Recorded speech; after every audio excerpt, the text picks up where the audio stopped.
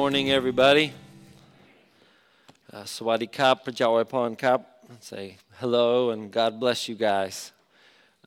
It's always a privilege to be here. And like I've said before here, I used to make fun of grown men that cried in public when they spoke, and so it only makes sense that I do the same, right?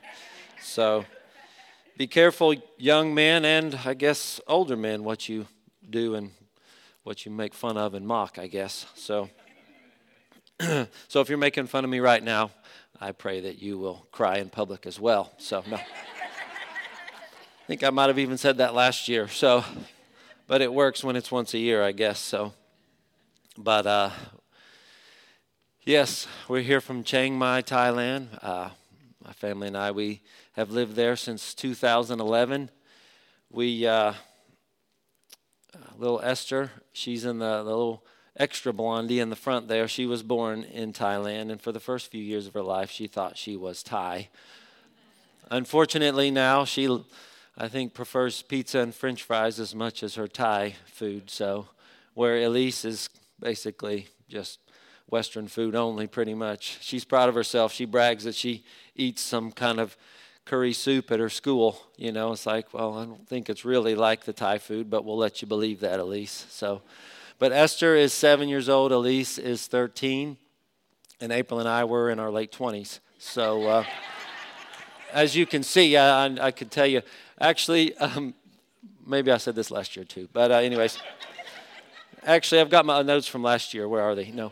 But there was a pastor in Tennessee, and he was talking about, man, Stephen, I don't think you've aged at all. And then he said, well, maybe that's because you look like you were 40 when you were 25. So, and I could not disagree with him. So even if he wasn't the pastor, I still couldn't disagree with him. So, yeah, we're in our late 20s. And no, April and I, we just, as Pastor Scott has said, we went on a wing and a prayer. But it was the Jenkins that were our biggest cheerleaders. And we continue to thank God for Scott and Patty. And, you know, things are not always smiles and, you know, smiles and victories and running up and down the aisles of life, so to speak. You know, it seems like on the mission field, the highs are really high and the lows can be quite low. And having you guys pray for us and support us, it really does mean the world to us. So thank you guys. But this morning I want to talk about, give you guys some updates and testimonies, but I wanted to, the title of my message is Jesus the Revealer of the Father as the burden lifter, the burden remover. Why did Jesus come? He came to reveal the Father. He didn't come to reveal himself. And so from one father to another, I say happy Father's Day to you fathers. The people that God's called us to, if you guys could start laughing, that would really help me out here. The people that God called us to reach and teach are the people of northern Thailand. We live in Chiang Mai, the little orange pretty arrow there. That's it's the city of Chiang Mai, but Chiang Mai is also a province, so it's kind of like New York City, New York. And Thailand is on the west is Myanmar, or also known as Burma. On the east side is Cambodia. North of Thailand is Laos. And then a little farther north of there is China. So, and then further east is Vietnam, and then south is Malaysia, the large Muslim country. But in northern Thailand, it is, in Thailand, it's Theravada Buddhism. And that places a very large burden on the people. And the reason, multiple reasons I'm so moved is I just think of the burdens that the people have in Thailand. We have burdens here, right? The pressures of life, maybe even, can I say it, consumerism. You know, that's what we say when we say keeping up with the Joneses, right? There's pressure. I'm a man. I got to do certain things. I got to look certain ways. I have to be successful, and I can't let it be known that I'm a failure, right? That's a pressure. That's burden. And so the longer we've been in Chiang Mai, the better we've gotten to know the pressures of the Thai people, of that Theravada Buddhism. We can learn a language. Well, my wife can learn a language in a couple of years, and I can act like I know the language in several years, but one can learn a language in maybe a couple of years, or if you're really exposed to it in a high degree, you can learn it in even several months, even something as crazy as Thai. But to know what's really being said behind it is another matter, right? Who was I talking to? I think it was yesterday. Somebody said they learned English, and they learned the phrase, "Oh, bless their hearts." But we know what that means, right? In the South. You're an idiot, basically, right?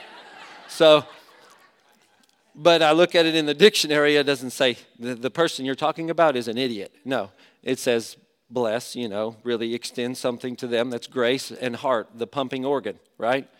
But so we have gotten to know our Thai friends better and better, and knowing the challenges and the pressures and the burdens that they face. And then they have the idea of what we've come to do. And so the Thai people, they're scared of us, right? I mean, wouldn't you be scared of me? I mean, look at me. No, I'm just kidding. But so Thailand, just to give you kind of a broad overview of what Thailand is, it is about 200,000 square miles in size, and I put 50% larger than California, but I think it's actually 20%. I can't blame that on Andy. That's not your fault, Andy. And so it's about 20% larger than the state of California. Population 70 million, so it's about almost twice the population size of California. Basically 90% of the people are Buddhist or ethnic religions, and then down south towards Malaysia is where most of that 8.5% of Islam is, and then 1.8% Christian. And many of those Christians are actually in the northern part of the country. And the reason why, sometimes we hear the term, those people are unreached. The Thai people are unreached. When a people group is less than 2% Christian, they are considered unreached. That means missiologists and people far smarter than me figure once a people becomes 2% Christian, they have the ability in and of themselves to reach their own people. And so God's called us to the Lana people of northern Thailand, and they are even less reached than the Thai people, like the Thai people. And our friend Pibang, she is Lana Thai. And so that's just sort of a brief overview of the country that we live in. Thailand actually means land of the free or free land. And so they've never been colonized. They're the only country in Southeast Asia that's not been colonized. So they might not be the biggest people around, but you don't want to mess with them. They probably will know Muay Thai, and they'll take you down in a hurry. So they know how to fight for what's important to them. And what's been important to them is the tradition of Buddhism. Theravada Buddhism is so superstitious. You don't get your hair cut on Wednesday, it's bad luck. So guess where all the foreigners are at on Wednesdays? They're at the barbershop. Not me, okay? I do. This beauty right here is done by myself, okay?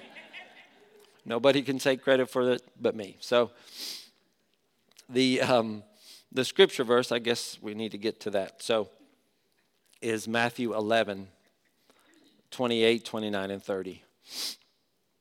Jesus said, "Come to me, all you who are weary and burdened, and I will give you rest. Take my yoke upon you and learn from me, for I am gentle and humble in heart, and you will find rest for your souls. For my yoke is easy and my burden is light." And just before this, these three verses, Jesus is talking about how he came to reveal the Father. Talking about the Father. The Father's given me these things. Jesus came to reveal the heart of the Father as the burden remover. And so this instrument, if you will, of this, it's more almost a philosophy, the Buddhism. This philosophy that basically all this bad karma is so overweighing to you, you have to do enough good karma to outdo the bad karma. And you can kind of, when you think of karma, you can almost basically think of sin, because the cycle of sin. And Jesus is the only one who did not have any karma. He did not have any sin. So he's the only one that can remove that from any of us. So the Thai people are trying desperately on their own to lift this weight off of themselves. And they'll buy a bird in a cage and then go somewhere and open the cage and release that bird. And that's an act of good karma.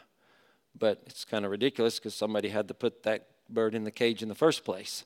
So you just bought a caged bird. But anyways, you'll see Thai people following a monk around, holding the monk's possessions, and that's that person's way of trying to earn some merit. And the most merit and the most karma you could ever do, you can't top it, is to build a temple. And that's supposed to be like automatic lock you in to nirvana. So there's an ever-ending cycle of this, of trying to do enough good deeds to outdo the bad karma, so you can eventually be reincarnated into, nothingness, the state of nothingness or nirvana. And so this is a bondage. This is a burden. And the poor people of Thailand are even they're under this burden. There's a class system. It's not something that is so specific like it is in India, but immediately when you meet somebody, how old are you? How education wise, and they'll even talk about your weight. It's like, oh, we had a Thai friend a couple years ago. She saw us. She's like, oh, you guys must have just come back from America. You look fat. Yeah. Thank you. It's like, anyways. So they don't mind that. And they'll say, how much did you pay for that? And that's just the immediate thing. And there's even a way of, and it is a way of respecting, but if somebody's older than you, you have a certain word you put in front of their name. That's why we call our friend P Bang. Her name is Bang, but P means she's older. And then if you have somebody younger, you call them Nong. And that's just a way of, and that's also a respecting thing, but there is that. Theravada Buddhism is a mixture of Hinduism and Buddhism, really. And so there's the reincarnation, and then there's the earning of the good deeds and the doing of good deeds. And so I think there's over 80% of Buddhists do not know a Christian. And so you guys saw the statistics. There's almost 90% of the people in that country are steeped in the Buddhism. And so they have ways of doing things and the culture. And it's taken us years to understand, oh, wow, when we did that a few years ago, we really offended them or something. But the way the Lord has really allowed us to begin to reach and teach the people of Thailand is seeing how Thais don't really just step in and give you their opinion. They will wait to be invited. And waiting to be invited is how the Lord has allowed us to operate with the Thai people. We have two Thai friends. One of them had, a house. And so the other friend had not known this woman with the house. So she's a guest at this woman's house. And the way you do it in Thailand is you stand at the gate. Just about every house has a gate, and you stand there and wait to be invited inside the gate. And then once you're inside the gate in the yard, you wait to be invited into the house. You stand at the house. You wait to be invited into the house. Once you get into the house, you stand and wait to be, oh, yes, you can sit down. That's completely opposite to us, you know. We love it when our friends come in and sit down and kick their feet up. Well, this Thai friend visited this one with the house, walks into the yard, into the house, sits down on the furniture, props up her feet on the furniture. And that's so rude. But she apparently, the guest of the home didn't really care, or she was from a different part of Thailand where they're just a little more direct. And in northern Thailand, you just don't do that. And it's really cool the way the Lord has allowed us to be invited into different things, and you guys have been so involved in that. We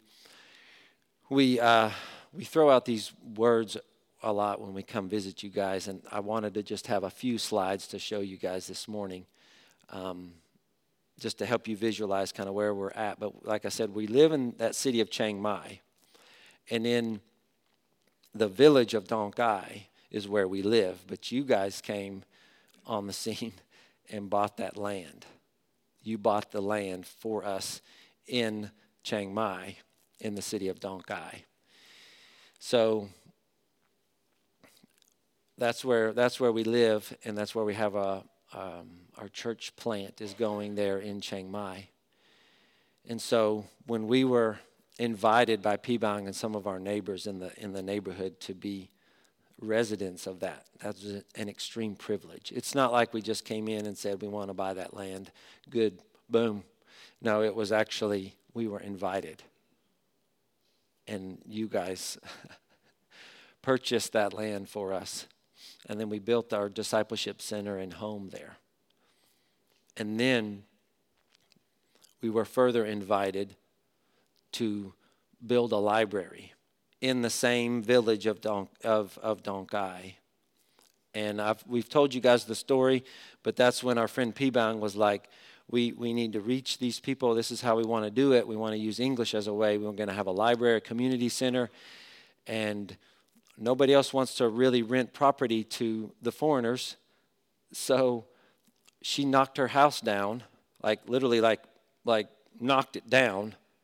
And she said, I've always wanted a house on stilts, and you guys can have the property underneath it. And that's what is the library. And so this is our friend Pibang. Pibang's on the right. In the middle is Lungpon, and then on the far left is Pinapai. Pinapai, this is the family that God has connected us with. Years ago, God said, one person, one family, one community. And the one person is Pibang, the one family is her family, and then the community is Dong Khai. And Pinapai, who graduated from university a few years ago, she's about 22, and she runs the library. And they have English camps there, English classes, have kids from the community coming in and just learning English and as a way to connect. And we have teams that come in from the States. They'll come and do English camps and connect with the kids. And then Lungpon, he's he's all serious. But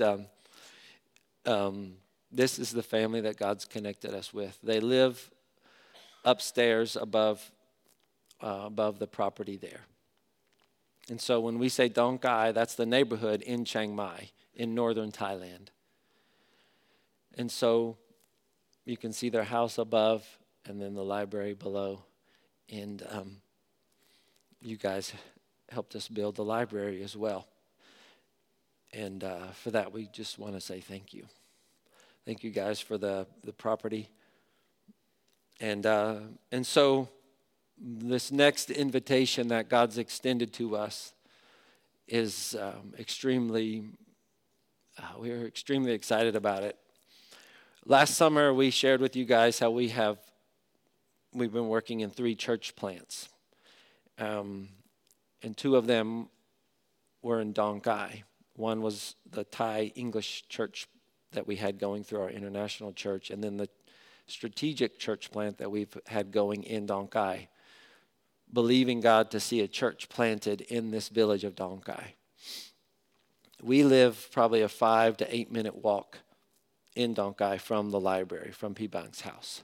So we're not like neighbor, but we do live in the same, village/neighborhood. Neither word is actually good, neighborhood or village, because when we say village, you think, oh, okay, so you boil your water, and you don't have electricity. No, I mean, you see the type of building. It's concrete building. We say village because neighborhood, it's, Lung Pon, the husband, his family's from Dong Khai several generations back. And when family members pass away, they just maybe knock that building down and build a new one, or they build on top of it. They don't always, neighborhoods like this, people don't always move away. Sometimes they do, but they're so small. I mean, the road is like the width from this spot here to the bass speaker right there is basically like how wide the roads are in Dong Khai, because they were built before cars were around. They just used bicycles or walking or carts or horse-drawn carts kind of thing. And then there were motorcycles for decades. So they're very small. It's not like a neighborhood where you brag about all of the features, the security and pool and workout center and stuff. These people have known each other for decades, for generations. So this next invitation that the people of Dong Khai have extended to us, that P. Bang and her family have extended to us, is to build a church building next to this building of the library, to actually build a church building. We have been doing that Thai English church plant with our international church, and P. Bang started coming to that service, and the Lord just really touched her heart in a new way. April and P. Bang would go to a weekly Bible study, and they'd be going through the book of Genesis. And, Buddhism doesn't have the answer for where humans came from. And so even just P. Bang learning simple things like that just lit her heart on fire. And we could have told her, we could have put pressure on her to come to church. P. Bang, we have this church, we want you to come. Years ago, we could have said, you need to come to a Bible study, and she would have done it. That's the scary thing. She would have done it, and we've seen it with other, not like we're no experts. I know we look like experts, but, we've seen it happen where the Thai people will do what you want them to do, but there's not a heart change. And as soon as the foreigner influence steps out, guess what? They go back to what they know. Or they might go to church on Sunday and then they visit the witch doctor the rest of the week, and you just won't know about it. And so when there were times when P. Bang would approach April and say, I've got this problem, what should I do? You know what? The cultural thing to do is actually to call a monk out. You know what? That spooks me, right? And we weren't like, oh yeah, go ahead, call the monk. No, it was like, what should we do here?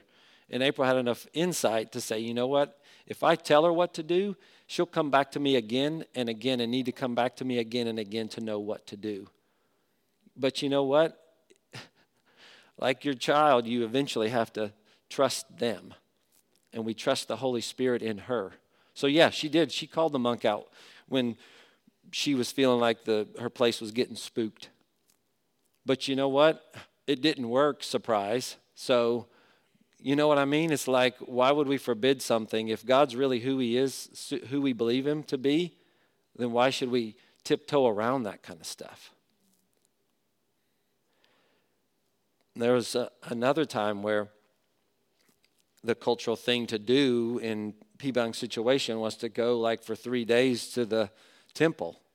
And you know what? She actually went and she got dog sick. I'm talking like well, don't need to talk about it, but it's memorable, okay? So she's got that experience rather than April forbidding her.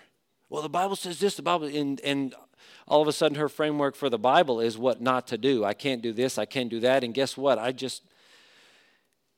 She would be overly reliant on us and feels like we cut her off from her family and all of those connections. Sometimes they'll go to the temple to pay respect to dead ancestors and that kind of thing, which, hey, it still kind of spooks me out, okay? You know? But we can't let our fear, it's easy for me to say this up front, but we can't let our fear keep somebody from growing on their own or letting God speak to their heart like he's wanting to do all along, like maybe he's worked with you before you knew better. So, well, I say you, I mean like myself particularly. But so this invitation that we have received to build this church building next to our library, and you can kind of see on the left side, right where April is standing, behind her is a wooden building, and that wooden building has since been removed, and that church building is going to go right there. And it's not a huge, we say church building. Wow, how many going to seat? 350, Steve-O? No. It's going to be like 50 adults upstairs, and then 30 to 40 kiddos can come and have their church in the library. It's like the perfect setup. I'd like to say this was, we've had this plan all along, but you know better than that. So the church building will be on stilts, and it'll be upstairs. And then the thing you do with ties is you eat together. And so we will have space upstairs, and then the open space downstairs for after the church we'll eat lunch. And this is what we've dreamt of all along, but really in a way we never thought we could have that. We were thankful for every invitation we've received, and now we have the invitation to build it, Donkey's only church building. And it's not about a building. Obviously, we know it, that we are, you and I, as believers, as sons and daughters of the Father God, we are the church. But the Buddhists, they value sacred space. They value going and paying respects in a sacred place. We, the international church that April and I have been a part of, we started the Thai church there. And after Pibang was going to the Thai service for several months, we meet at a zoo. It's Night Safari Zoo. And the meeting room is actually probably about this big, if not a little bit bigger, but it's in the middle of a zoo. And so the Night Safari Zoo is not too busy on Sunday mornings, so it's a good place to be. And one day Pibang came to April, and she's like, April, I don't think Stephen and the pastor of the International Church, his name's Rob, he goes, I don't think Stephen and Rob know that's not a church that they meet at on Sundays. I feel really bad for them because it's not sacred space. It's, people go there to watch the giraffes and smell all that stuff. So, and really the Night Safari Zoo is actually just one street over from Dong Gai. And so when Pibang comes, it's just a very short trip. But now, instead of it being just some general space that we rent, we will be worshiping in sacred space. And we will be worshiping in our own village of Dong Gai. But the cool thing is what Pibang wants to do is to see people get their burdens removed in her own village rather than have to go somewhere to see it happen. They can see it for themselves. And this is our our biggest, our most awesome invitation yet. But you also, guys, might know, maybe remember, we have another church plant, and this is a strategic church plant going on in the city of Lampang. Lampang is about a 2-hour drive south from Chiang Mai. So you can see it's in another little province there, just a little bit south and east. And Lampang is very rural. It's where they don't really care about English. They don't have sometimes enough money to put food on their table. And so instead of using English as a way to connect with the people there in Lampang, God's put on our heart to use agriculture. And there's some property that we have been building on, and we're calling it the Lampang Agricultural Project. Many of these young men in Lampang, they're addicted to alcohol because they have nothing valuable to put their hands to. And so Pibang's like, well, we got to give these guys something valuable to do. So we've, some of you might remember that little chicken coop we had in our old house a few years ago.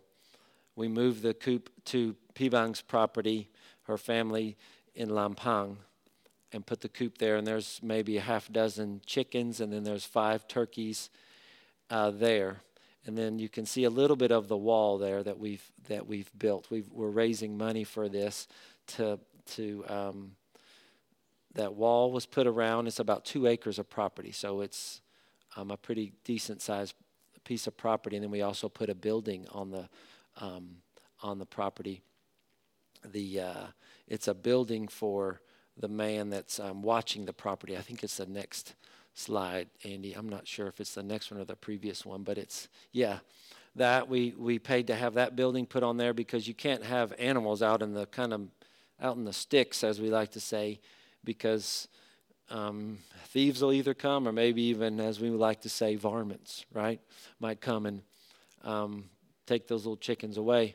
And so this is just at very kind of beginning stages, but we also want to put some more chickens and chicken houses and some pigs so they can farm them to a level where they're actually, selling the eggs at the market and things like that, and feeding their family, feeding Pibang's mom and sisters. And this is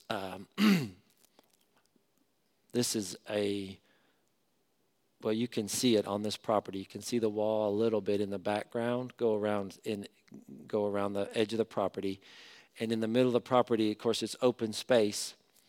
And Pibang has a vision of having like little bungalows there for people like foreigners, you guys, ourselves, to come and visit and stay on site, and then maybe even one day build a church building there and see that take place. We just, before we left Chiang Mai a few weeks ago, we were talking with Pibang about starting a Bible study in Lampang. She goes there regularly. She has to take a bus. It takes her a couple of hours to get there. But the cool thing is, I think, Andy, maybe 2 slides back or 2 slides back with the family that says Lampang, yes. This woman on the far left, her name is La. La is the younger sister of Pibang. You can see Pibang in the middle there behind the cheerful little girl in pink. She's the cutest little thing. Her name, they call her nickname is Enjoy, like enjoy, I guess. So the Thai nicknames are basically priceless. I mean, who names their child Enjoy, But it's beautiful. And so one day, La is visiting Pibang. Pibang's in the kind of the dark navy blue and white shirt in the back, in the middle. And she's visiting Pibang actually at Pibang's house. And La's just not doing very well. And Pibang knows what La needs, but she's going to invite her into her situation rather than maybe tell her what she needs to do. And La is desperate for looking for an answer. And the only thing she knows to do is to go and make merit at the temple. But you know what you have to do when you go make merit? You have to pay the monk. You have to pay and pay more. And Pibang knows that La doesn't have any money, but La's like, Pibang, let's go to the temple. I need to make merit. I need to get some good karma to outweigh this bad stuff. And Pibang knows she doesn't have any money, but she's still like kind of stringing her along. She says, well, you have to pay money, and you don't have the money to do it, La. And she's like, maybe instead of that, maybe just come over here and read with me. And so Pibang's got her new Bible that she's so proud of. And by the way, she'll learn like one lesson one week, April and Pibang at the Bible study, and now Pibang's like, she's expert. And that's the way you want it. She'll share it with her family in Lampang, and this is how she shared it. This is how she invited La's burden to be removed, is basically she starts to kind of thumb through her Bible. And the way they described it, Pibang and La both, is it was just like there was light coming out of the book, out of the Bible.